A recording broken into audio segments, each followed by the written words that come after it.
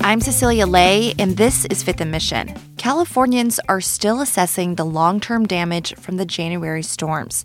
The land has visibly changed in some areas. Saturated soil has caused trees to fall or become more unstable. At beaches like Stinson and Marin, stretches of sand are gone, and iconic local landmarks are vulnerable to disappearing forever. In San Luis Obispo, a group of musicians came together to pay tribute and sing goodbye to a beloved cliff that is at risk of collapsing because of the storms. Here in Northern California, some of the most severe damage took place in Santa Cruz County.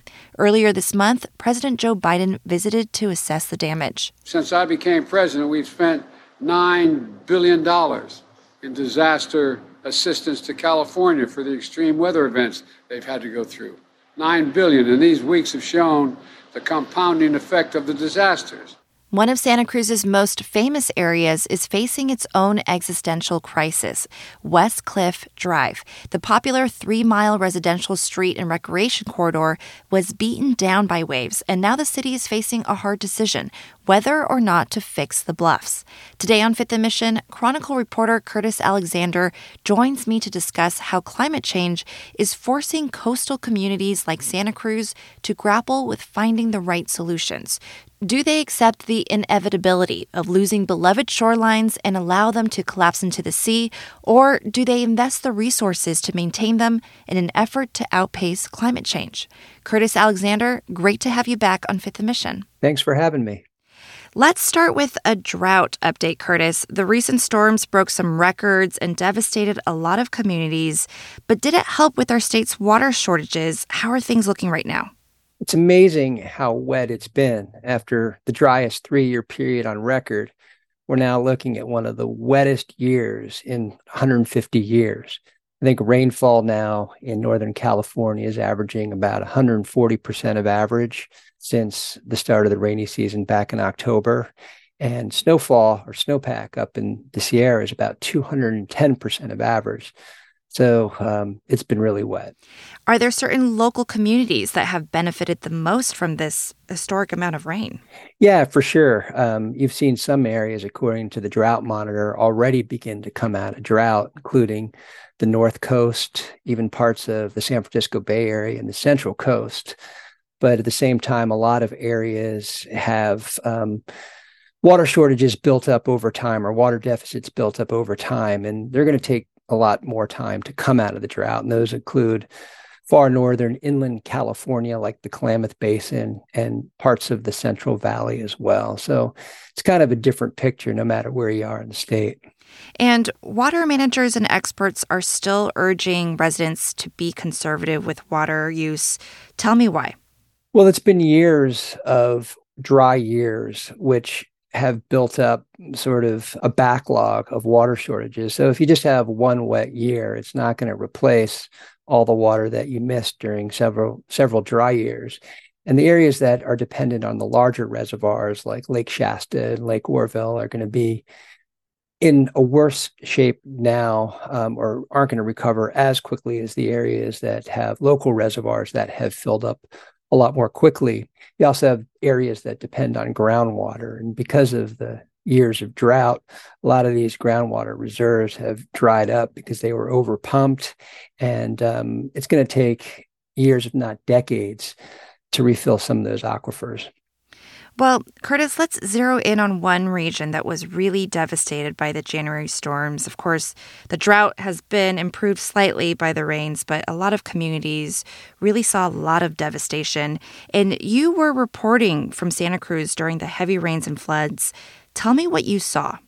Yeah, Santa Cruz County was hit particularly hard by the storms. There were kind of two things going on there. First, in the mountains, you just saw these incredible amounts of rain.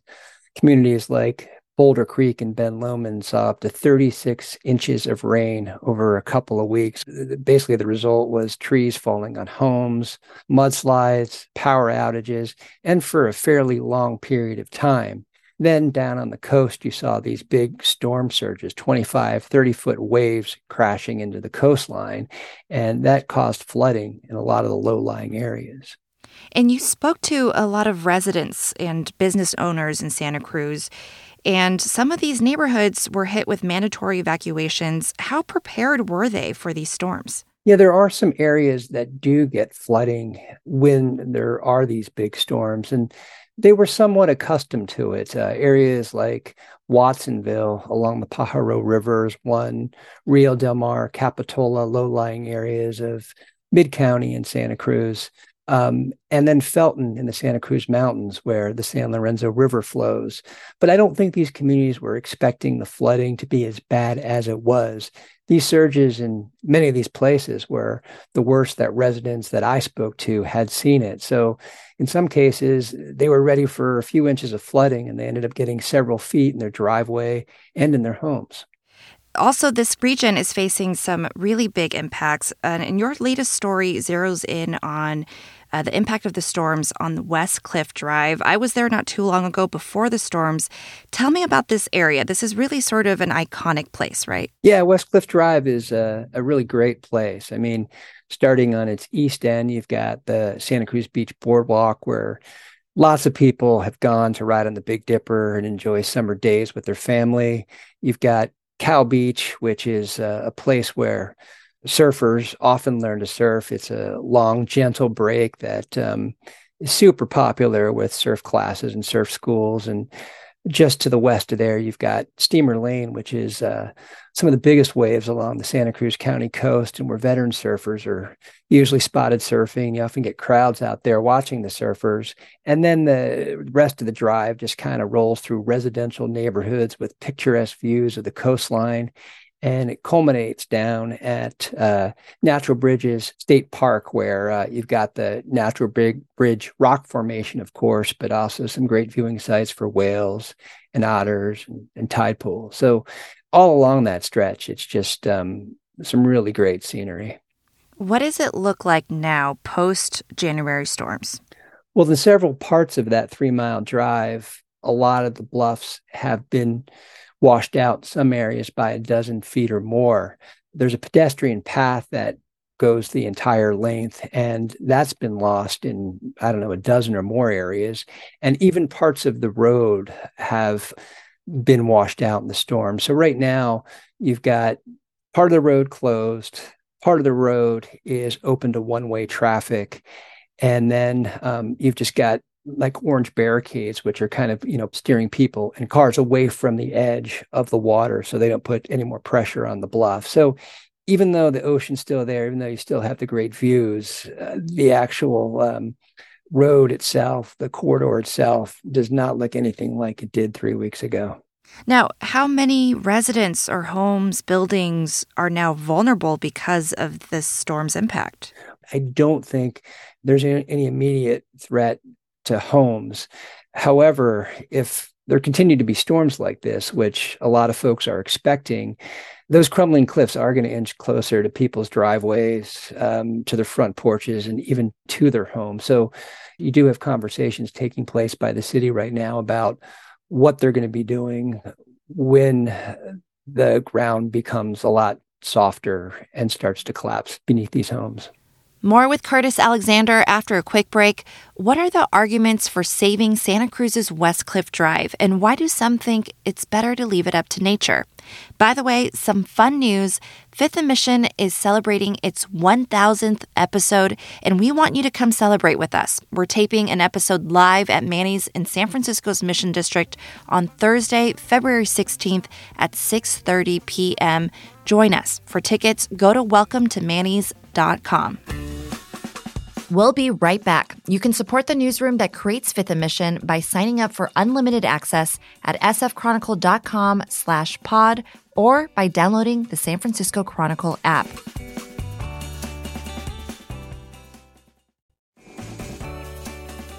Now, Curtis, these recent storms have really exposed the vulnerabilities of coastal communities across California. Has Santa Cruz been preparing for this kind of erosion? They're probably a little bit ahead of the curve in preparing for this erosion, which, as you know, is a result of partially climate change. There's always been erosion on West Cliff Drive and other parts of the California coastline, but with climate change, you're seeing the seas rise, which puts more pressure on the cliffs. And you're also seeing more turbulence at sea with more violent storms.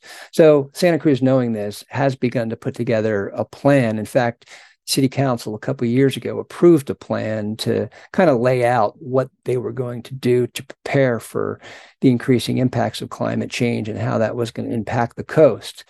However, that plan hasn't gotten final approval yet from the California Coastal Commission. The first plan was kind of like an overview of what they would do more generally speaking, whereas the follow-up plan was actually going to lay out exact action, specific steps they would take at certain points to address the erosion. The latter plan hasn't been completely finished. And as I said, the former plan wasn't approved. So even though the city is a long way in preparing for this issue, they haven't sort of finalized what steps need to take place. And unfortunately, these decisions that they thought they would be making, 10, 20, 30 years out are now right in front of them. They're going to have to make them sooner rather than later. So what is the position that the city of Santa Cruz is now in when it comes to the vulnerability of West Cliff Drive? They're going to have to decide on what parts of this promenade they're going to want to save. When it's just bluff and it falls into sea, it's one thing. But when there's stormwater drains or a sidewalk or a road on top of the bluffs and it falls, they got to figure out if they're going to build it back, if they're going to try to buttress areas where it's still hanging on, what they're going to do. And as more of the cliff erodes, it just becomes more difficult from an engineering perspective, as well as more expensive to build back these areas. One engineer I spoke with said, sure, you could turn West Cliff Drive into a causeway on pilings, like a bridge running in the water along the coast. But that's not what people think of West Cliff Drive as, and that's not what people are going to want. So what's actually physically possible and what people want and what's affordable are all different things. And they're going to have to come to terms with, how they move forward with the answers to those questions. And there are local efforts by community members to try to save West Cliff, right? Because this is such a nostalgic and treasured space. So what are people proposing exactly? Yeah, as soon as they started closing off the road and putting up the orange barricades, there were people coming up with ideas of, what they wanted to do. And I think this was in the back of people's mind because this isn't the first time that Santa Cruz has experienced storms. There have been sections of West Cliff Drive to fall into the sea before. So now I think people were thinking back to what had happened before and seeing this damage, which was arguably the worst it's been. They had ideas in the back of the mind of how they wanted to move forward. And everyone's kind of saying something different. There are groups who actually like the fact that the roads are closed because you can get more bikers and pedestrians and skateboarders and stuff out there. But then there are other people who, live on the road or worry that if one road's closed, they're going to have more traffic on their road. So all sorts of ideas of what people want. One group that has surfaced that has some big names behind it, including big wave surfers and some former mayors, is Save West Cliff. And in speaking with a couple of their members and looking at their website, they haven't really come up with a specific plan for what they want to see. They're more or less a coalition that wants to make sure there's some deliberate discussion about what takes place and the ideas that are tossed around, and not just some quick makeshift fix. That they want to just have a good, solid plan for the long run, but haven't really specified what that is. At the same time, you also spoke to experts and engineers, as you mentioned, and some of them are just suggesting that it may make more sense to just accept the inevitable, which is that these bluffs might go away, right? We kind of have to just sort of accept that climate change is here and this is what's going to happen. Yeah, absolutely. And even before climate change, or even, there's always been changing climate, but even before we saw this acceleration of the impacts, the coast there was eroding at a rate of a couple inches a year, in some spots a foot a year, depending on what the cliffs were made of.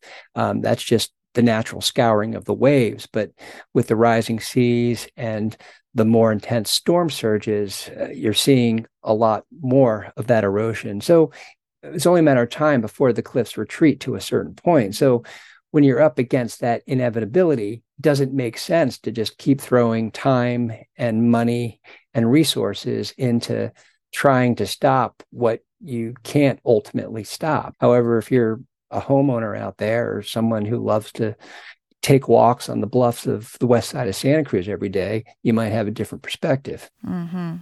So how does Santa Cruz grapple with this decision now, especially when there's so many different ideas on what to do? That's why it's going to be so tough. I mean, you've got a lot of people from the city council members to the planning staff to the mayor's office, and they're reaching out to the community to see what the community wants. And ultimately, any plan that the city comes up with is going to have to go to the Coastal Commission, which governs all activity along the coast. So even what the city wants has to be in line with the Coastal Commission wants. And the Coastal Commission in recent years hasn't been too favorable of just armoring the coast and continuing to do what's been done in the past. They like to see, communities take proactive steps to address the future of the erosion and climate change. So it's unclear how this story is going to unfold.